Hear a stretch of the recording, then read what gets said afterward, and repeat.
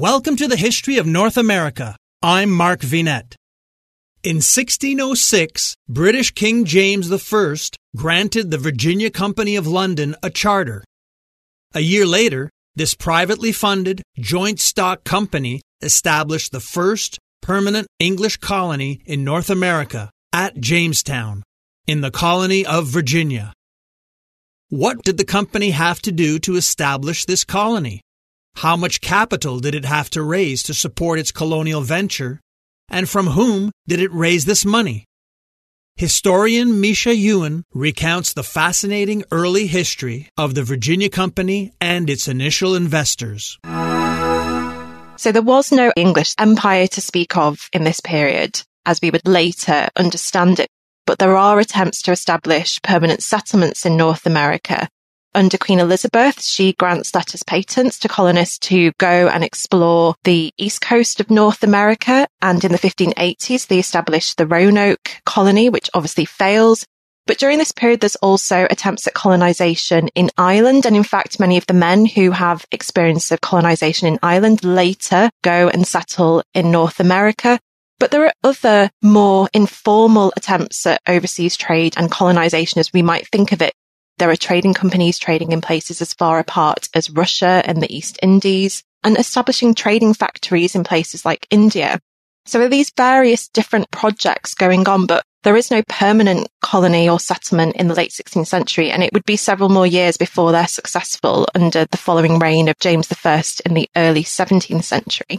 England was quite a small actor on the world stage. It's a Protestant nation, and I think they feel threatened by Spanish influence. And establishing a foothold in North America would give them a way both to have access to their own natural resources and trade and not have to rely on other European powers, but also try to assert their own influence with what they see, this growing Spanish Catholic influence, not only in Europe, but now also in the so-called New World.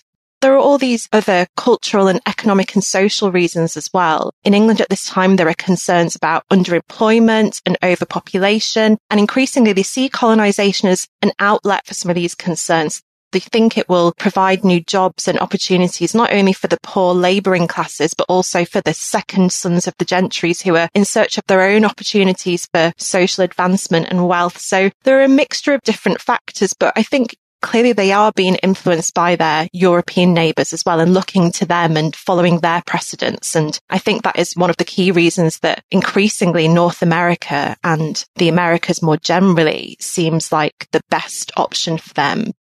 They think it's a land of plenty. They think it is rich in natural resources. And importantly, when they're looking to the east coast of North America in particular, that's an area that isn't yet claimed by another European nation. So it seems for the English that it's there waiting for them and very much open. Colonization does require very deep pockets. And Queen Elizabeth and then King James after her do not have the capital to finance this. So instead, would-be English colonists in the 16th century and the early 17th centuries, they do seek crown approval and they're granted crown permission in the form of these letters patents and these charters for trading companies. But what they really rely on is the capital of the nobility in England and the merchant population as well. And they're seeking this private investment through their own networks, much wider networks. So beyond the court, into merchant communities in the City of London, but also places like Plymouth and Bristol. So in this way, again, England is different from Spain. The Spanish state is incredibly wealthy at this time because of their expanding empire, and England just doesn't have the same resources to draw upon. And this is one of the reasons that we do have the development of these private trading companies in this period, because they need private wealth in order to fund these ventures. There is this ongoing contrast, I guess, between sort of crown influence and the creation of these private companies. And the Virginia Company is a joint stock company.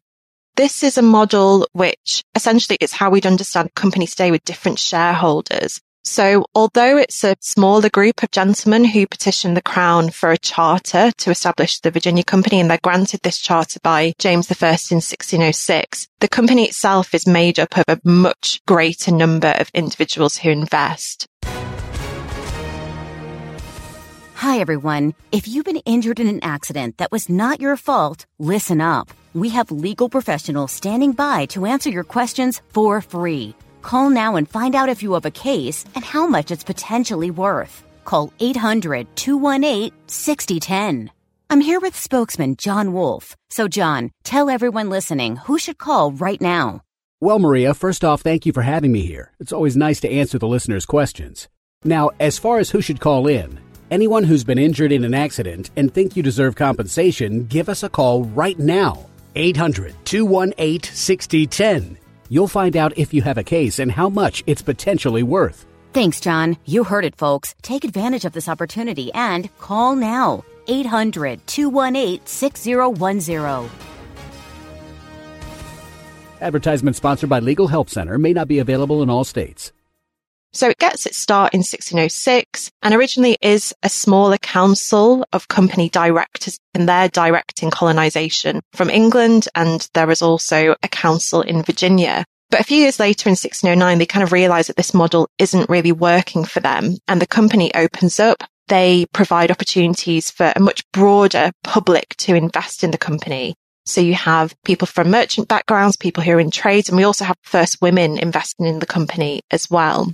And what this model provides, it spreads the risk amongst many individuals. There's not one single person, or it's not the crown who is sharing not only the financial risk, but the political and diplomatic risk as well. And this is appealing to people in England because they can invest £12 in a share. But if things go wrong, it is only £12. They're not pouring in hundreds and hundreds of pounds as investors do in the East India Company, for example, which is quite an expensive company to invest in.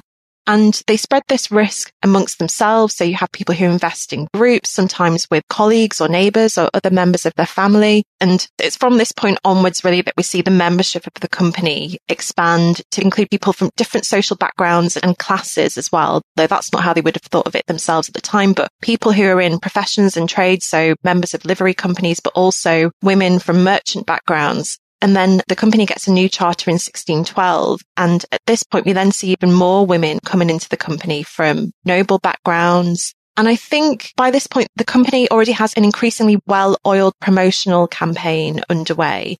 They're seeking investment through the courts across the City of London and beyond, and really trying to leverage the influence that they have. They have certain patrons who are helping them to do this. King James's son, Prince Henry, and also the king's right-hand man, the influential statesman, Robert Cecil. They both die in 1612. And, after that point, the company does kind of have some trouble because it's taken a few years to get the project underway. They've not been particularly successful, and they've just lost two of their greatest patrons. And at that point, some people do default on their payments to the company because they're losing confidence in it and its ability to actually succeed. It's a slow progress, but I think actually by having that kind of number of investors and some people who are willing to carry on pouring capital into it, willing to lend the company money on interest or also provide charitable payments to the company as well, is really what helps it keep up the momentum over the next few years until it reaches a point that it has increasing stability and seems like permanent settlement is actually going to be a prospect. The benefit of joint stock company, what this model provides is that you can seek investment from people that don't have any prior experience of colonization and trade. And this is what is different and beneficial. So they can seek investment from people who do have money to give, but maybe have never invested in these kinds of projects before, because what they have is a small group of company directors who are experienced, who can oversee trade, but they give these shareholders a say in how policy is created, and they have these meetings that everyone is able to attend and voice their opinions and voice their concerns. So in some ways, it's a more democratic way of operating a company, I guess. Although that's not how they would have thought of it at the time. But it's different from regulated companies, which is the other model that the English use for other overseas trade. And those companies do rely on all of the members of the company being experienced merchants.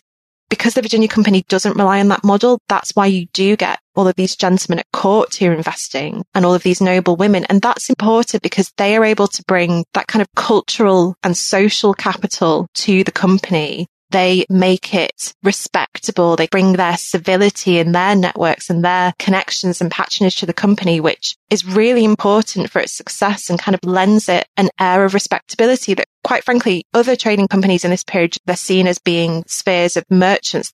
The Virginia Company has this different feel to it for English people at the time. The East India Company was a joint stock company, and there was also a joint stock company in the 16th century. But the Virginia Company is the first joint stock company which is attempting colonization.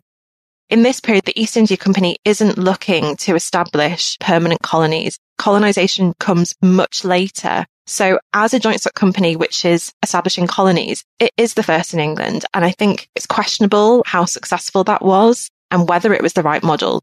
Clearly, people in England eventually decided that that wasn't the best way to model colonization. But in 1606, there was a precedent for it. And actually, many of the people who were involved in the East India Company, which received its charter just 6 years before, also invested in the Virginia Company. So there's that kind of shared experience and shared practice there, sort of in the community of merchants and nobility in London who are looking both to North America and looking eastwards to India and the East Indies as well. Next time, we continue our exposé on the colony of Jamestown. Check out the YouTube version of this episode, which has accompanying images. I'm Mark Vinet, and I hope you're enjoying the ride.